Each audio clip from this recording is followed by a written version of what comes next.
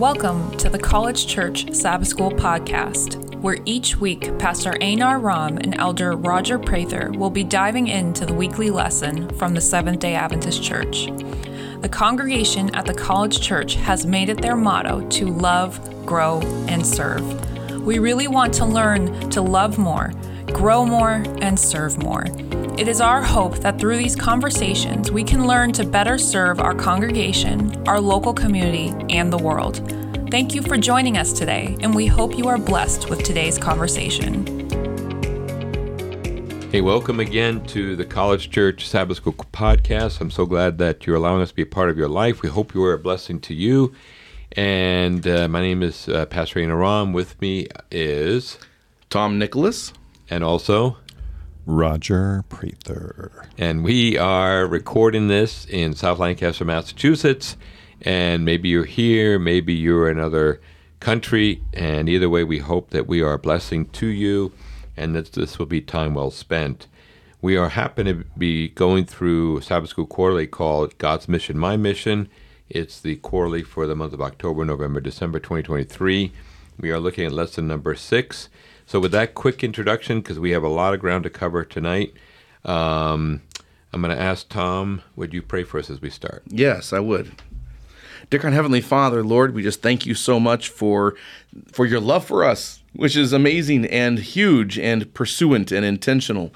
And Father, we thank you that we can have the opportunity to be here studying your word and telling other people about who you are and sharing your character, who you really are with other people. Lord, help us to just, today, as you reveal yourself to us through this podcast, Father, that we may be excited for who you are. In Jesus' name I pray. Amen. Amen. Tom, I thank you for bringing up the word excited. And that kind of ties in with our lesson today. And it's interesting how the pastor can get up in the pulpit in any church, any denomination, say, folks, we have this great commission. We need to go out and tell people about Jesus Christ. And everybody says, yeah, you're right. But boy, I don't want to. And then you just put on just enough guilt to say, all right, I guess the discomfort of witnessing my neighbor is less than the discomfort I feel from the pastor. So the balance tips, and they say, they try to bring it up. It's awkward and very, very unnatural. And I think this is one thing that ties in with our lesson here on lesson number 6 about basically the Great Commission is given to people who had great news. I mean, they had met God in the flesh. Man tried to snuff God out, but God comes back. I mean, God comes out of that tomb, and they see him, they hold on to him, they eat with him, and it's like, okay, what do you do now with this news? It's pretty simple. Guys, people don't know this. You got to know about this because this is like life-changing. This is world-changing. This is like a whole new dimension. And so the memory text comes from Luke 24:44. These are the words which I spoke to you while I was still with you. All things must be fulfilled, which were written in the law of Moses and the prophets and the Psalms concerning me. So that's Jesus talking about what was going to happen. And of course, that ultimately he would come out of the tomb. And so the lesson brings us to Luke 24 and verses 1 through 12. And of course, the cool thing about the resurrection is nobody really expected it except heaven. It's a surprise. Mary, the other Mary, the disciples, Peter's like, what are you talking about? And they are surprised by God. Surprised by God. And I think probably the problem with our faith system, and not just ours in this room, but all Christians for the last few hundred years, is how unsurprising Christianity can be. And it's just, okay, so you get baptized, you pray, as they say, pray, pay, and obey. That's it. And then this is going to open the door when you die. And some people would believe this, that when you die, you go to the pearly gates. You get to go to heaven. And it's all set. And we're missing something here. And I think, we have kind of shot ourselves in the foot where we have lost that excitement, that organic excitement.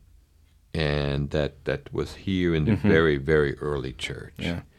When God surprises the disciples and Mary and what? And this is so beautiful. So beautiful. I'm talking with some of my students, with one of my classes, all my classes, about how to share the gospel, how to share Jesus with their friends and within their context. And one of my freshmen, he said, I don't know exactly how to share Jesus, but here's what I know. He's the best thing that's ever happened to me. Amen. He said, he's the best thing that's ever happened to me. But how do I share that? How do I contextualize that to other people? Yep. And I had another young man after we, put on some music and some of the kids just organically cleared the floor and started dancing in the floor. I was like, here's my old Adventist self, like, oh no, my kids are dancing in the classroom, a little nervous. But on the other hand, the other part of me that isn't old Adventist is excited that these kids are being authentic in their worship of God. And finally, when they're all spent after half an hour, one of the kids, he goes, whoo, he falls back into a chair. He said, man, why is worshiping God so much fun? Yeah. And I shared that. You don't forget that story. Don't forget that experience. That's profound. Oh, I was just going to say that's probably the best pitch for Christian education I've heard in a long time. Mm-hmm. Yep.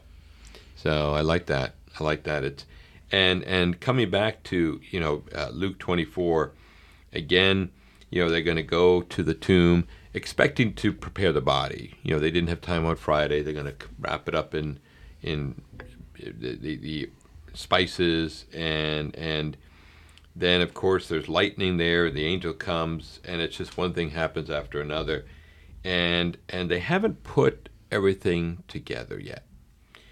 And maybe that's kind of a good thing, because I think sometimes we're like, well, I got to have it all figured out before I share Jesus Christ. But here's this moment, and it doesn't click to the point that in verse 13, Jesus is walking with the disciples on the road to Emmaus. And they're just grieving. And God is walking next to them. And they actually think that this guy who's walking with them is a nincompoop because he doesn't know what's happened. And I mean, it's almost comical. And then finally it clicks. And then there it is, verse 32, were not our hearts burning with us while he talked with us when we were on the road and opened the scriptures to us? Burning hearts. I love that picture. And to have that burning heart that, hey, wow, you're walking through life with your shoulders slumped, tears in your eyes, and, oh, by the way, the man they put into the tomb, 4 days ago, he's next to you right now. He is just right next to you 3 days ago. And then when they realize this, whoa, wait a second here. And I think that's something that we really miss out on.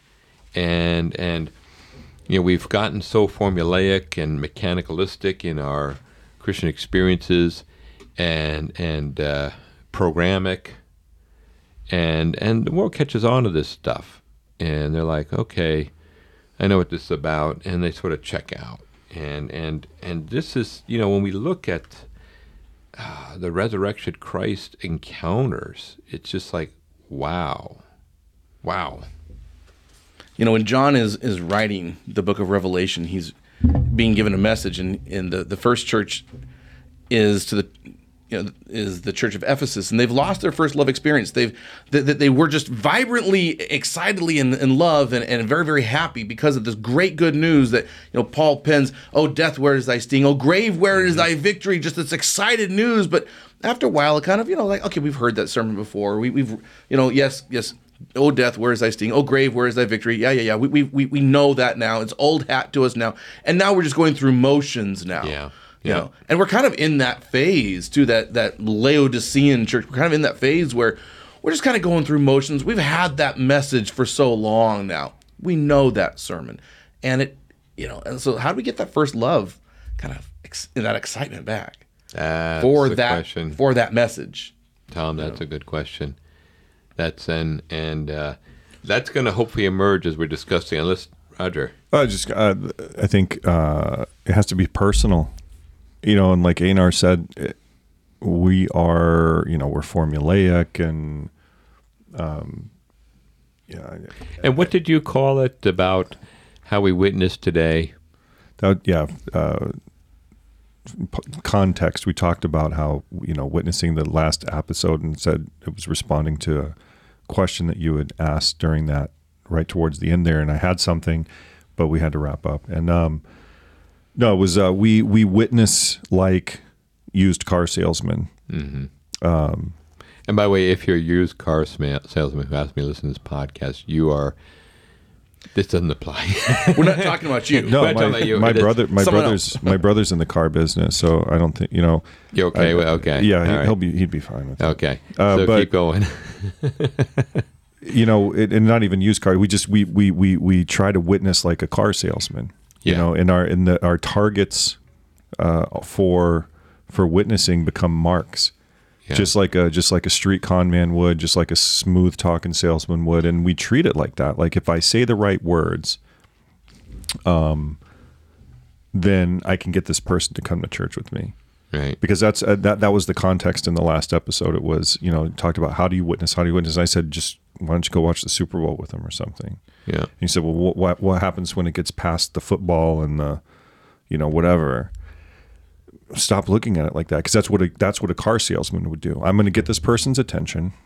Yeah. I'm going to create some sort of commonality with them, and I'm going to have all these like scripts and behavioral, this sort of like psychological knowledge that's going to get me to persuade this person to buy the product that I'm selling. I have my flip sheet. I have my lines of hooks. Yeah. And we treat Jesus and the gospel like a product. Yeah. A product that we're selling. And not to be, like you said, talked about that passion, but again, they do the same thing in sales. I remember when I was in college, I had this brief stint where I was a 100% commission salesman of the TriStar home cleansing system, right? Don't call it a vacuum cleaner. It's a home cleansing system, right? And they had all these things you were supposed to say, and you're supposed to get in there and get in their heads, and like, hey, it's $1,800, but you don't have to spend it all today. We can finance it. We do the same thing. Hey, look, come in. Oh yeah, we don't wear jewelry. We don't eat a lot of meat, if at all. We do all these different things, but you don't have to jump in with both feet. It's cool, right? Baby steps, But the goal is always to get them to become a fully assimilated Adventist. We're not actually trying to spread the gospel at that point. We're trying to sell people a product because it's a product that we've bought. Yeah. And it's not a product that we bought because we necessarily believe in it. It's a product that we bought that, I got taken. Now you're getting deep, Roger. That's how we treat it, though. Yep. And that's horribly disrespectful to the actual message of Scripture. Yep. I think the way that we do it, where we're just peddling this thing, and we're successful if we get enough people to buy it. Yeah. I'm glad you put that because when I'm thinking about the resurrection accounts, it's interesting. There's not one single linear, story. It's multiple stories. You got the disciple of the road to Emmaus. You've got Jesus walks through the door. You got the Mary at the tomb and others. And it's just like, that's kind of the way it is when people meet the Lord. There's not one single, progression. Here's question 1, question 2, and green light, green light, Right. green light. You're done, and it's like everything will be unique and different in the context and the background of that person. I love that. And- we all meet the same Lord, Yeah, but we each meet him in our own unique ways. yeah, exactly. Yeah. Just like any other person. Absolutely. And somebody sees the empty tomb, somebody sees him on the road, somebody sees the cloth that's folded there, and some people see the nail prints. Wasn't it Thomas? Yep.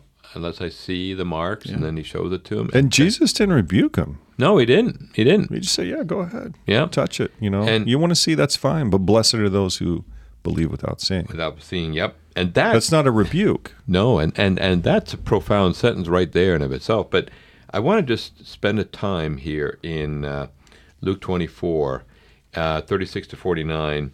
And this is Jesus appears to the disciples. And verse 36 in Luke 24, while they were still talking about this, Jesus himself stood among them and said, "Peace be with you." Verse 37, they were startled and frightened, thinking they saw a ghost. He said to them, "Why are you troubled? Why do doubts rise in your minds? Look at my hands and my feet. See, it is myself. Touch me and see. A ghost does not have flesh and bones, as you see I have." And then it says, verse 40, when he had said this, he showed them his hands and feet. While they still did not believe it, because of joy and amazement, he said to them, "Do you have anything here to eat?" They gave him a piece of broiled fish, and he took it and ate it in their presence. He said to them, "This is what I told you while I was still with you. Everything must be fulfilled that's written about me in the law of Moses and the prophets and the Psalms."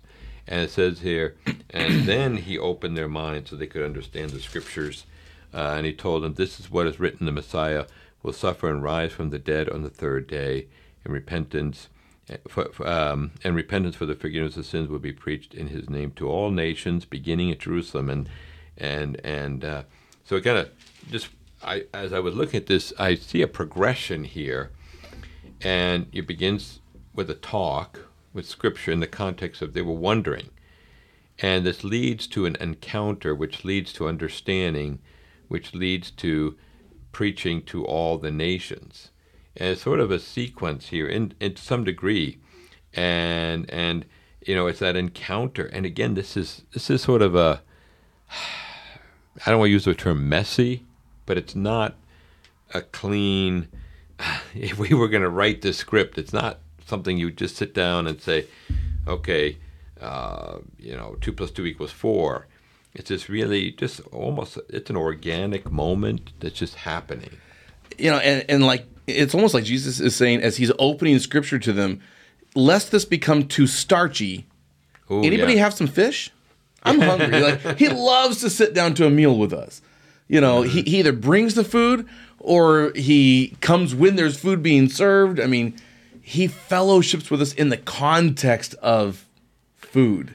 I'm glad you said that, because he doesn't grab him by the cloak and say, "Listen, guys, I'm only here for 40 more days. I got a lot of stuff I got to tell you. Get out your notebooks, start writing, because I'm not here that much longer." And it says, "I'm hungry." Anybody have? And so there again, it's in these random moments, pivotal moments, that we can see the love of God and the presence of God with us. And that's something that I think we miss. And even as believers, our lives can be so packed, our schedules are so tight that we miss out on these encounters. And it's also important to point out, I think most people probably know this, but why were the disciples surprised? Because they thought they knew what the whole Messiah thing was about. Mm-hmm. Yeah. They already thought they had it figured out from soup to nuts. And they were wrong.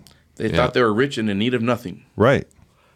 And God, it wasn't that God was kind of showing them up or anything like that. They had this sort of framework, okay, God, this is the framework, and this is how you're going to do it.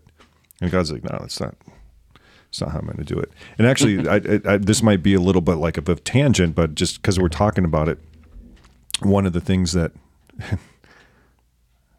I can't help being critical of institutions because look, this is going to stay on the internet for all time. All time. I'm not saying anything that I wouldn't say to. Well, I mean, you're my pastor. I'm sitting right across from you. You're a young man. I mean, unless Jesus comes soon, we're talking. It might be sitting on the internet for 20. I guarantee I will stand by this. Okay, let's hear it. We try to box God in, and to go back to the thing about like the car salesman thing, the product. And the thing is, we say that the product we're trying to sell is Jesus and the gospel, but the product that we're trying to sell is a particular church membership. That's what we're trying to sell. And this thing with the disciples and being surprised about the resurrection because they had a particular ethnic institutional system that they thought God was going to operate in. Yeah. And it's hard to try and figure out. I mean, all the way back to the first century, you had the first century heretics, you had, the things that Paul was dealing with in Romans and in Corinth. And, people say like, what's the relationship between, Judaism and Christianity? What was the relationship between the temple and Christianity, the priesthood, the scribes, the Pharisees, all these guys? We have all these different ways of describing it. Mm-hmm. And, in the Seventh-day Adventist Church, we have this very particular view about the purpose and meaning of the temple. But I want to throw a little monkey wrench in it. I believe it's, was it 2 Samuel, 1 Samuel? It's where David gets the ark back. Yep. He's dancing. I just was reading this like a week ago. 2 weeks ago. And Michael rebukes him, sort of, yeah. Right. He's wearing, so I went back and I was reading it. I forget what the context was. It might have been Week of Prayer. It might have been here. I don't remember. It doesn't matter. But I'm reading it. And David's wearing an ephod. All right. So those who don't know, the ephod was the priestly undergarment. Mm-hmm. Right. It was sort of this like white linen thing. Right. And it's kind of open at the sides. Like a cloak almost that goes front and back. Think of like what the Knights Templar, as they're like going into the Holy Land would have worn, like just the front, just the back open on the sides. And so he's wearing this. I'm like, I never noticed that before. Because in my mind, it was always like he was like in his underwear. Yeah. But he wasn't. He was wearing an ephod. So I started to dig a little bit. I did some research. That really caught my eye. Why was he wearing this priestly garment? Well, here's the explanation. I'm going to get myself in so much trouble. Here's the explanation. David, when he conquered Jerusalem, inherited all the titles of the kings who had previously reigned there. One of whom was who? Melchizedek, who was a priest of the God Most High with no temple. Right. And no formal Levitical priesthood. So when we try to make these equivalencies between the priesthood, the Levites, the temple, the sanctuary service, and all that kind of stuff to the modern day church, we are not standing on Scripture.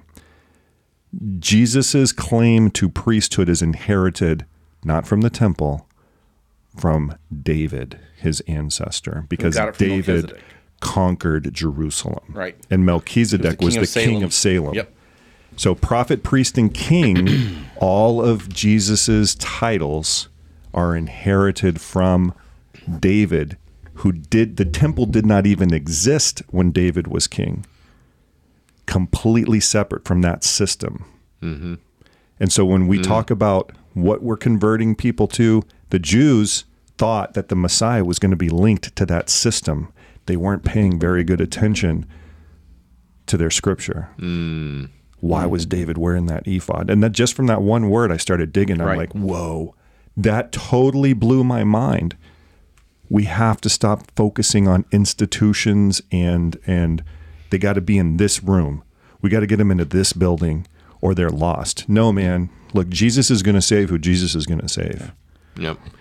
And that's where I think our mission is. We get so focused. Go back to the car salesman. Car salesman's trying to do what? Hey, man, I got this nice Silverado. It's only going to cost you $110,000, but we can finance it. You know what I mean? And that's how we treat the church. Now, I got to be honest with you. Now, I don't want to sound like the car salesman. Oh, no, please push back. Push back. And here, because Paul wrestled with this whole concept. And in Romans and Corinthians, he says, hey, brother over there, sister over there, brother over there, brother over there, sister over there. You're all part of the body of Christ. Yes. And so that's where I think we just need to say, yeah, your name is written in the Lamb Book of Life, but until you move in, how do you live? You are part of this body. And I think that's, it still goes along with what you're saying, because Paul even mentions the body's got all these different parts. It's got the arm, the leg, the nose. Yeah. You can use those, but you know what I'm saying. And I'm not saying we should burn the church down. No. Don't get me wrong here.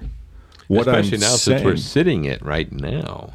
Well, I'm a little cold. My feet are cold. Oh, yeah, okay. But I'm saying that, man, like maybe we need to consider that we're just not doing it right. Because right. let me put it, like, so COVID came, like we all remember COVID. That's how this whole you and me doing Sabbath school started. Yep. So COVID comes, we can't meet together in person, right? And I remember David Dennis, the president of the conference at the time, coming and speaking here on video. Well, we were in the building, but nobody else was. We were doing like our online service. And he said, this is going to fundamentally change how we do church. And I think in the future, you're going to see more house churches. And then COVID ended and we were just like, oh, great, we can go back to church. And that whole idea came back. But I just want to dwell on that for a minute. Imagine, I just put the bug in people's ears, right? You get a loose collective of house churches that come together once every whatever period of time to reconvene, make plans, and then go back out to their house churches, missionaries in their neighborhood. Now, when you invite somebody to church, you're just inviting them over for coffee or Roma. Coffee's fine. Or you're just inviting them over to watch a movie or to your house. Hey, fellowshipping. Yeah. Hey, I got a group. We get together on Saturdays. We worship. We're Christians. No strings attached. Just we're friends. You've been over to my house before. You're welcome to come over. We just maybe sing some songs, maybe do some Bible reading, just talk about life, No formal structure. There's not going to be any pastors or priests there. It's just me, my family, and a group of friends. Imagine how that might work. Yep. When I teach worldviews, I put on the whiteboard, I put a big circle, and I put God, the way, as the worldview, the central worldview, the way. And then I put little circles all the way around it, with Hinduism and Buddhism and Islam and atheism and Christianity as all of these other worldviews on the outside of this. And I say, all of, as a Christian, we're trying to get all of these other worldviews on the outside of the circle to come to this worldview, but it's still on the outside of the circle. The worldview that God is still trying to pull Christians towards is the way, which is different than what the Christian worldview is. There's still a shift that needs to happen. The Protestant Reformation has not ended yet. We're still trying to pull away from the Edict of Milan and all of the compromises that were brought into the church through Constantine. I use that just as a reference point. It's not that clean, but we're not done yet, and there's still a shift in thinking, organization, and maybe even theology that needs to happen to bring us back to that trajectory that began where Christ is the head, the only head, and the Holy Spirit is the administrator, the only administrator. I think there's still a shift that has to happen.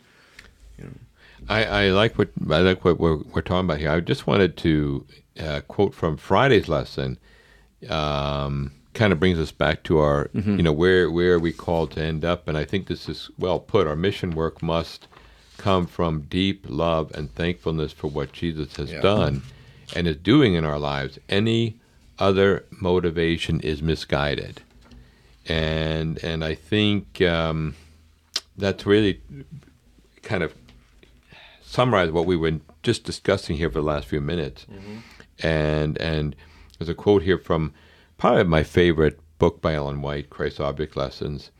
Our life is to be bound up with the life of Christ. We are to draw constantly from him, partaking of him, the living bread that came down from heaven, drawing from a fountain ever fresh, ever giving forth its abundant treasures. I mean, just picture that image in your mind.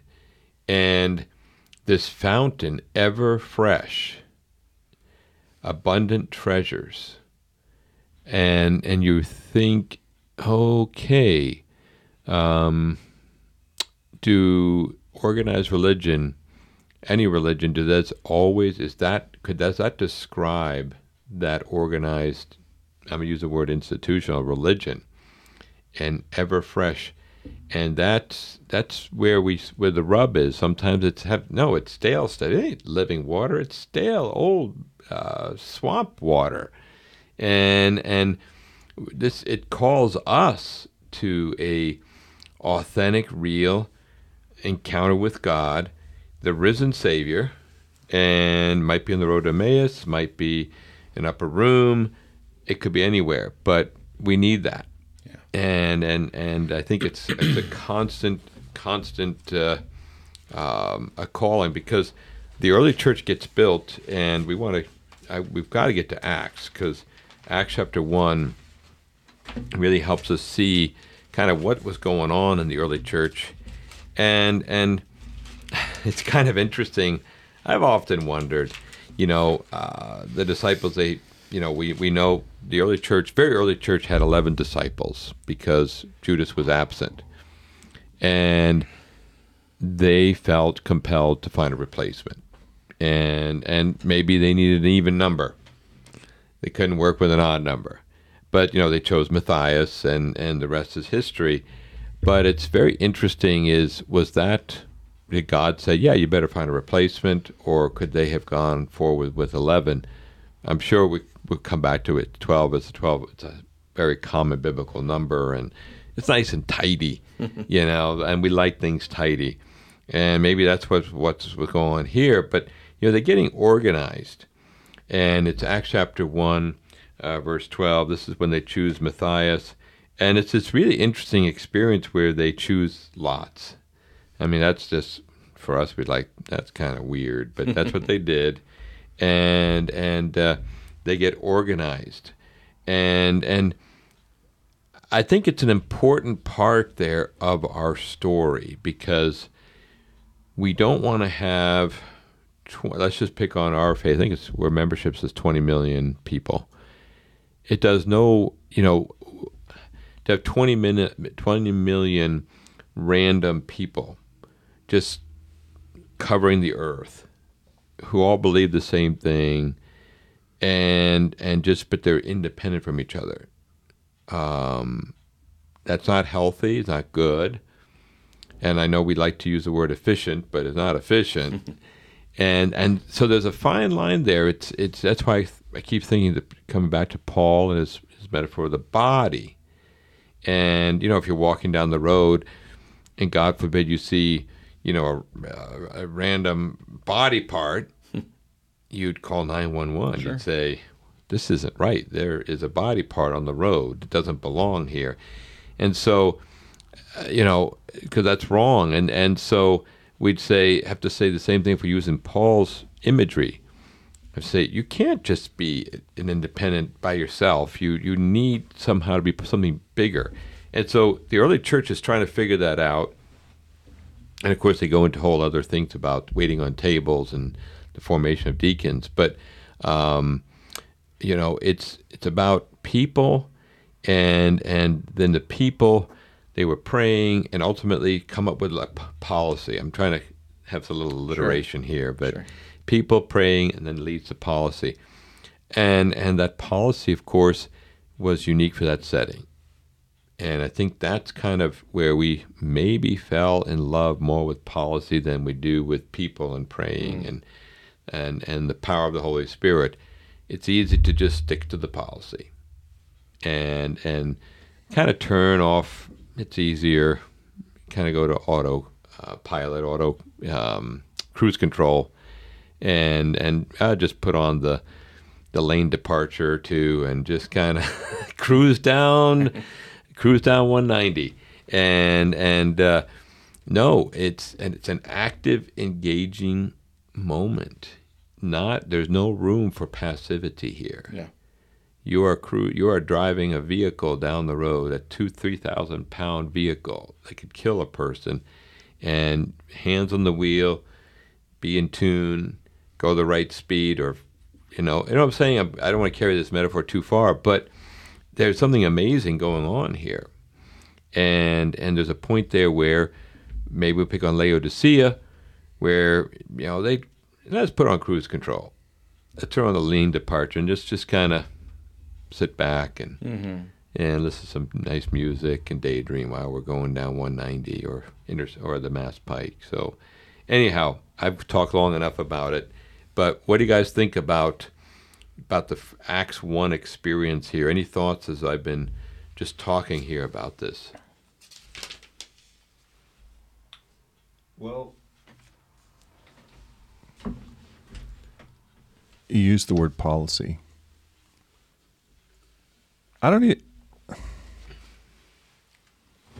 We like that word. Don't we? I almost have a PhD in public policy. So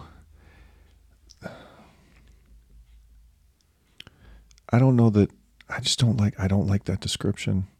The disciples did organically in the moment what they thought was best. Amen. Yep. After praying and consulting with one another. Yep. There's more like, number imagery there. It says the number of people were about 120, which means there were, there's still that 12 number there. Was that part of it? Yeah, probably. I don't know what they were thinking. I know that they were praying. They decided to cast lots and choose one from among them as a replacement for Judas. Mm-hmm. Do we know what that means? No, we don't. No. Other than he was going to be kind of a disciple of Jesus, right?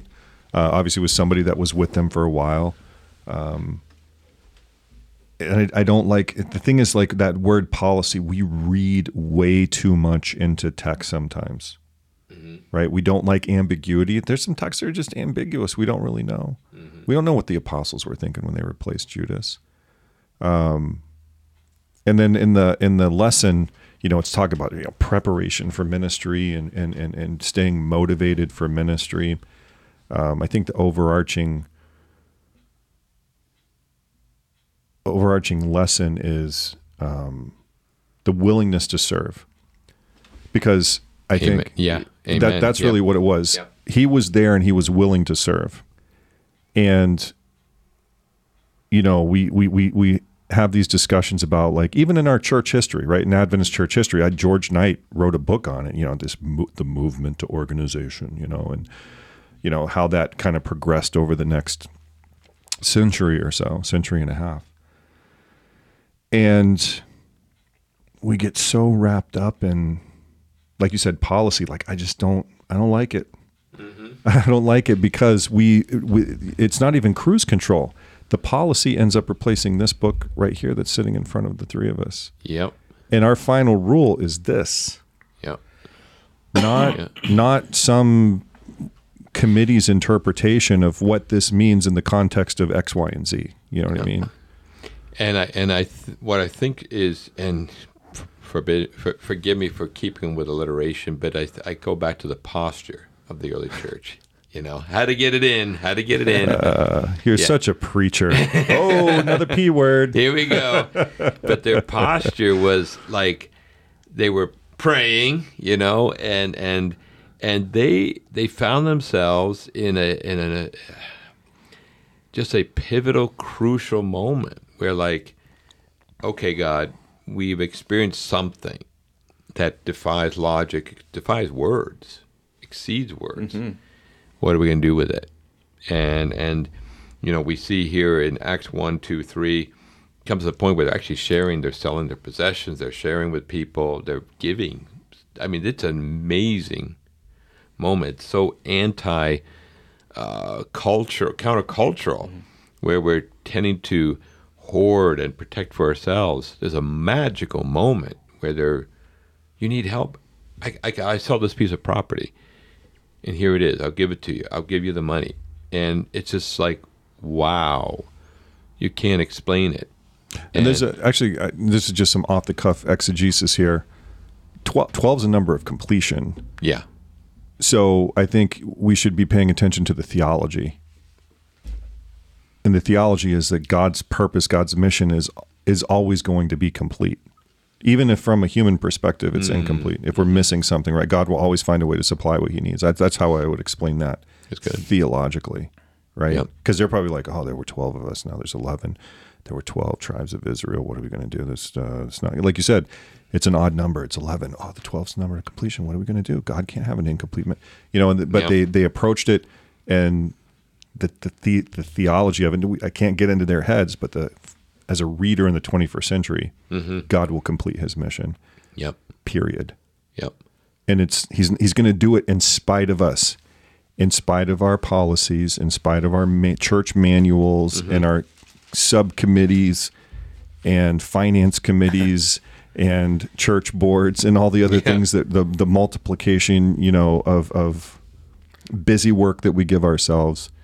God's gonna he's gonna make it happen. We just need to be ready to participate when the time comes. And sometimes I think often we take a view of what happened in that Acts church, in that first century church, and we say, look at what they did, and we need to mimic that. We need to duplicate that. And the only thing there that needs to be duplicated is they prayed. Yep. And they studied. And the Holy Spirit guided them in their context to solutions that made sense for them and for the people that the Holy Spirit was reaching towards. Later, talking about organization, later the Jerusalem Council meets because they're having to work through some issues, some questions about Gentile converts. And so they come up with some conclusions. Yep. And in our church context, we would read that and say, they spoke with authority. This is how the church is supposed to move now. Yeah. Only that's not how it was. The church didn't do that. They said, oh, those are great suggestions. Paul said, great suggestions. I'm not going to practice that, but that's good for you guys. Go ahead and do that. We're still going to get circumcised. You know. Oh yeah, that's right. Yeah, That's right. and so they didn't. It wasn't a council like the general council that says we have the authority. You have to do what we're telling you to do. Right. They said we've met, we've prayed, we've talked about it. Here's some suggestions. You do with it what you want. That's how I read it. It's very organic. The Holy Spirit has to guide, and no man's master over another. Right. And you say council as if it was like some sort of like formal body, but it wasn't. Right. Paul probably, Paul went there. He's in Galatians and places, he's very clear about the people he talked to. Yeah. He went to Peter. And Peter was probably the oldest, right? And then James, because he was Jesus's brother. And he goes to, probably what happened is Peter and James were like, hey, what do you think we should do with this Paul character? You know what I mean? Like, he's got a sketchy past. And they were probably like, hey, maybe we should call the other guys and see what they think. And so they called them all together, right? But, and this is, I know. The clock ticks on. But the thing is, we get so wrapped up, and I want to bring it back to the lesson itself, right? Because we talk about preparation for ministry. Yeah. And we turn it into this really formal thing. It's not, right? So the Roman Catholic position is those 12 guys were bishops. Yep. Right. And they had like geographical authority. Mm-hmm. And then they appointed their successors, who appointed their successors, who appointed their successors. And now we have the Roman Catholic Church today. And those bishops, because it's basically magic, because Jesus knew them, and then they touched each other and said, like, I appoint you. Then their authority magically goes to the next guy. Right. Poppycock, right? But then you look at the way we do stuff, right? And I'm glad, man, I love getting myself in trouble. But look at what the General Conference of the Seventh-day Adventist Church says. We're the highest authority. Right. The highest authority under heaven. What? No. No, well, that's lost the plot, dude. Here's Paul. He says, I'm an apostle appointed by Jesus. Right. Jerusalem Council, you don't recognize me as an apostle. Don't care. I'm an apostle appointed by Jesus. I'm over here doing ministry. You guys want to come and lay hands on me? That's great. I'll accept it. I'm going to do ministry whether you appoint me or not, whether you ordain me or not. I'm going to do ministry. Right. because Jesus has appointed me. And they weren't really the Holy Spirit has excited empowered me. about Paul's whole mission anyway. Like they were going to, like the Gentiles were going to be pretty much ignored. Yeah. You know, it was the Gentiles that showed up, right? But they weren't actively going out and preaching to the Gentiles. Paul, they weren't really excited about Paul. You know what I mean? And Paul and Peter did not, they never, I don't know that they ever really like kissed and made up. You did? You think so? I do, but I don't want to. But now that's a sidetrack. But Paul, I everything here pertains to our lesson. Paul does his own thing. Yeah, But that's my point. Yeah. He does his own thing. All of this pertains to our lesson. And then when you know, Paul split, you know, he has multiple ministry partners over the years, and they come to some disagreement. He doesn't bad mouth those guys. They go off and do their own thing. He goes off and does his own thing. But I don't think that ministry has to be this, like, I guess bring it back to the lesson. It doesn't have to be this formal thing. And I think that's important because when I look at Acts chapter 1, it's interesting what it says that the good book says, therefore it is necessary to choose one of the men who had been with us the whole time the Lord Jesus was living among us. Yes. So that's the criteria. The policy is, have you been with Jesus? Which is really, I love it. It's beautiful. It's pure. It's simple. It's clean. I mean, have you been with Jesus? Yeah. And it began with John's baptism and where Jesus was taken up with. So they wanted somebody who had that experience. Yeah. And you know, coming back to the lesson, my friends, for those who are bearing with us here in our discussion, we're having a great discussion here in our studio. To have that, you don't have to go to a seminary or have a major or minor in religion. You don't even have to know the books of the Bible and how many books there are. You don't have to know this to have you been with Jesus. Yes. And start right there. Start right there. Don't wait till you can explain, the messianic prophecies of Jesus or the 2300 days, whatever it may be, the state of the dead. Have you been with Jesus?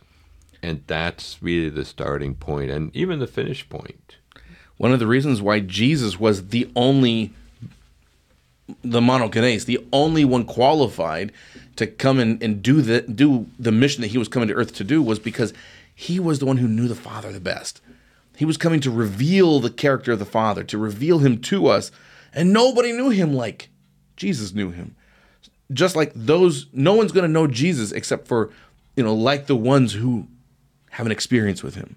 Mm-hmm. So the ones who have the experience, Einar, what you were saying, those who have the experience, those are the ones who are going to be the front runners. Yep. And this kind of goes along what we're saying. There's another quote here from Christ's Object Lessons. There can be no growth or fruitfulness in the life that is centered in self.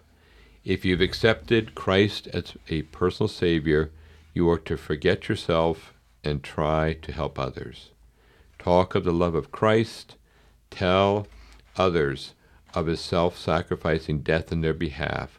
As you receive the Spirit of Christ, the spirit of unselfish love and labor for others, you will grow and bring forth fruit. Your faith will increase, your convictions deepen, your love be made perfect. That's a really powerful process, the way it's described there. And it's really counterintuitive in the sense that, oh boy, now I've accepted Christ, my sins are washed away. I don't want to get dirty again.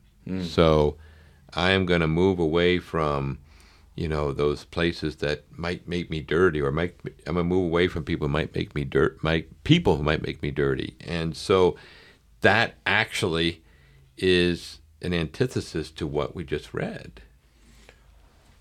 And sorry. Yeah, no, go. I want to point something out connected to the Old Testament, because that's where we draw a lot of our purity stuff, especially in the Seventh-day Adventist Church, right? What was the point of that purity stuff in the Old Testament? It made you ritually unclean, which meant that you could not participate in temple activities. Correct. Right?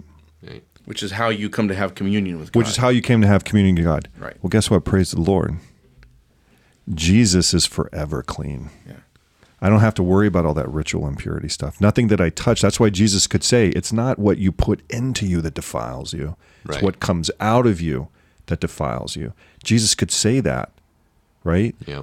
It applies to us because Jesus is the ultimate ritually pure sacrifice, right? Jesus can touch us and stay pure forever and still offer himself for us, right? That's why. Yeah. So we don't have to, like you said, we don't have to move away. Well, I can't go to the bar and witness to people there. And not even witness people. I'm not suggesting you should go by a bunch of steps to Christ and head down to, Simple Man Saloon in Clinton or what else is down there? Liberty Tavern, Yeah. whatever. I'm not saying that we should do that. I mean, if that's what you're called to do, knock yourself out. But what I'm saying is, if you have a friend who's like, man, I'm going through I'm going through a rough time. Like my spouse left me, Yep. or whatever. I lost my dad. I'm at the Liberty Saloon. I'm 6 deep.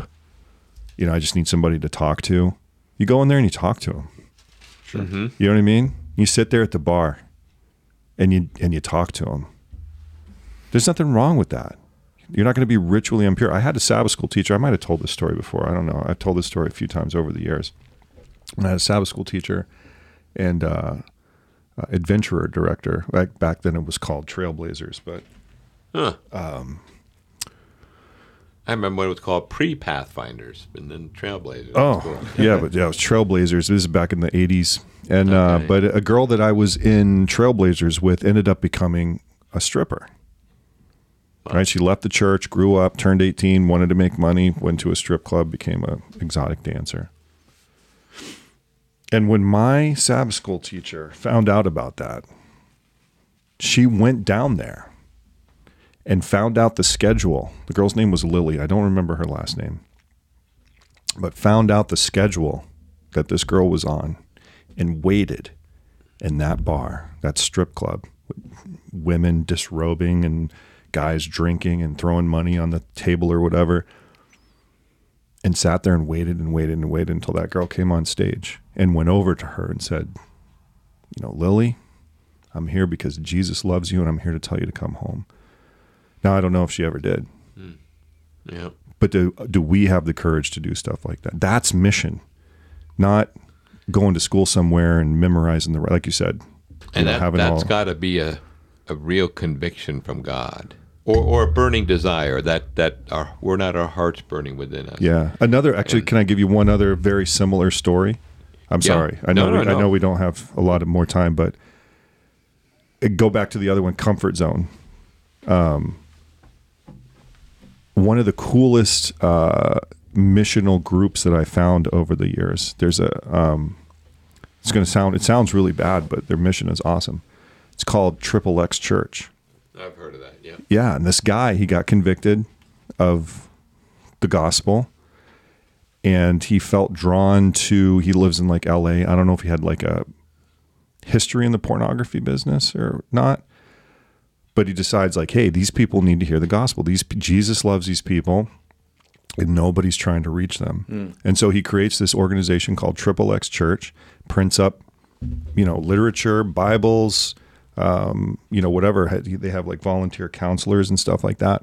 And he actually goes to these pornographers' conventions, which I can only imagine the debauchery that goes on in these places. But he actually goes there. He buys a booth at these places in like LA and Las Vegas and stuff.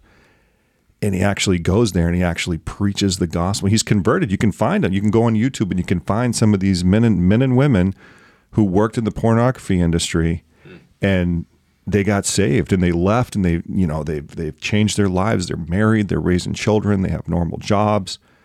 I mean, it's amazing, amazing work. And could you imagine the courage of that guy to say that this is the demographic. This is my audience, right? That's who I'm going after. That is a powerful story, and there's an example here in the New Testament. We alluded to it earlier, and I think part of the early church was they created this other world place, and And it's interesting in Acts chapter 2:41. It talks about those who accepted the message. They were baptized. About 3,000 were added. And verse 42, they devoted themselves to the apostles' teaching and to the fellowship, to the breaking of bread, and to prayer. Everyone was filled with awe at the many wonders and signs performed by the apostles. All the believers were together and had everything in common. This is what we referred to earlier.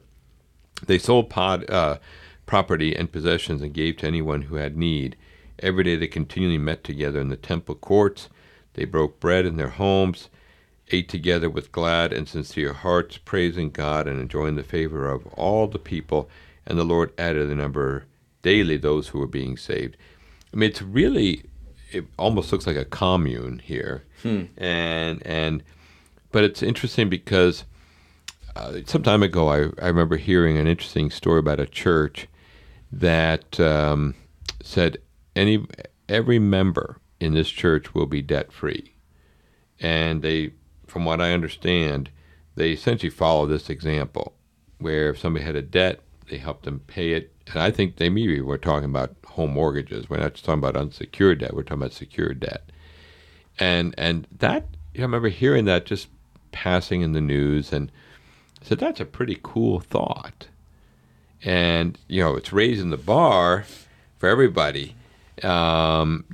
It calls us to dependence and interdependence, and it kind of brings us into a world that's like, wow, I'm not sure I'm ready to go there. But when you look at what we happen here in the New Testament, and it's a real looking out for each other, that is like, wow, and that's pretty bold and risky, and that's something we see here with the early church. They did put it on the line.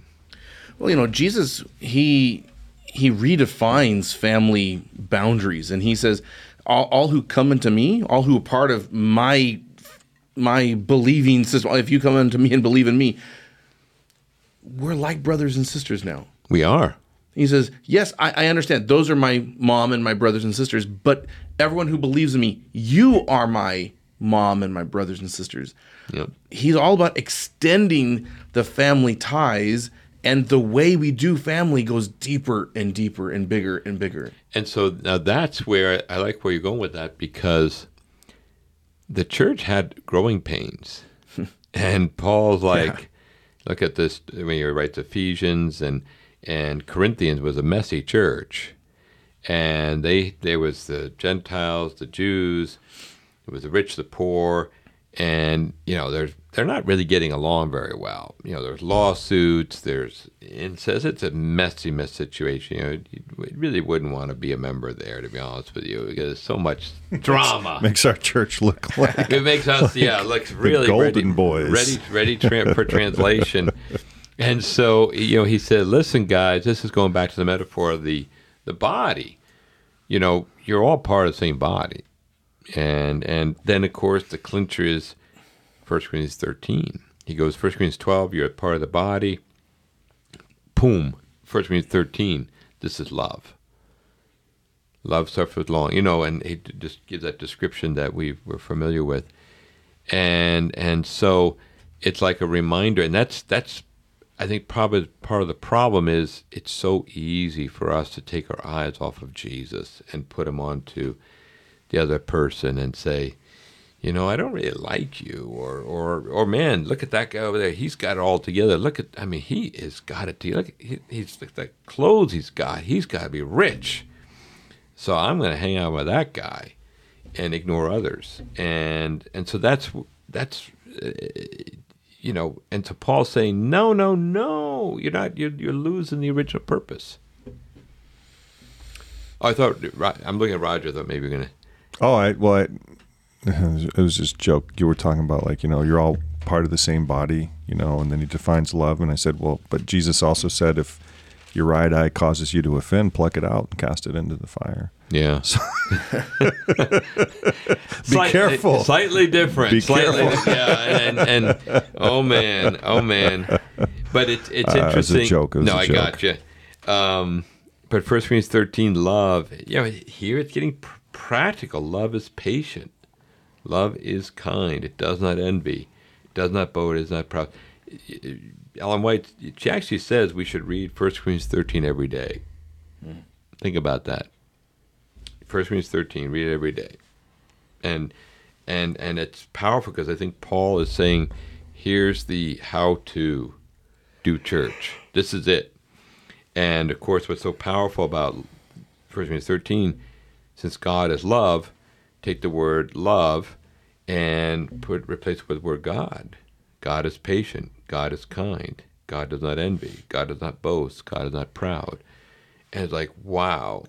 And just take that and really meditate on it for a while. So, well, and that in terms of mission too, it helps the church to refocus, because then our focus becomes, one of our primary purposes is to help each other carry one another's burdens. yeah. Right? And then according to the world, well, if that's your purpose, you don't want to expand too quickly because then you get overwhelmed. But the church says, no, man, everybody gets to come in, and then we get to share equally, sharing each other's burdens, right?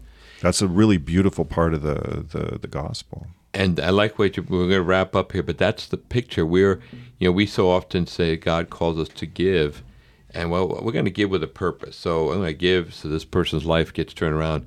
No, the challenge is we're actually just called to give. We're called to love.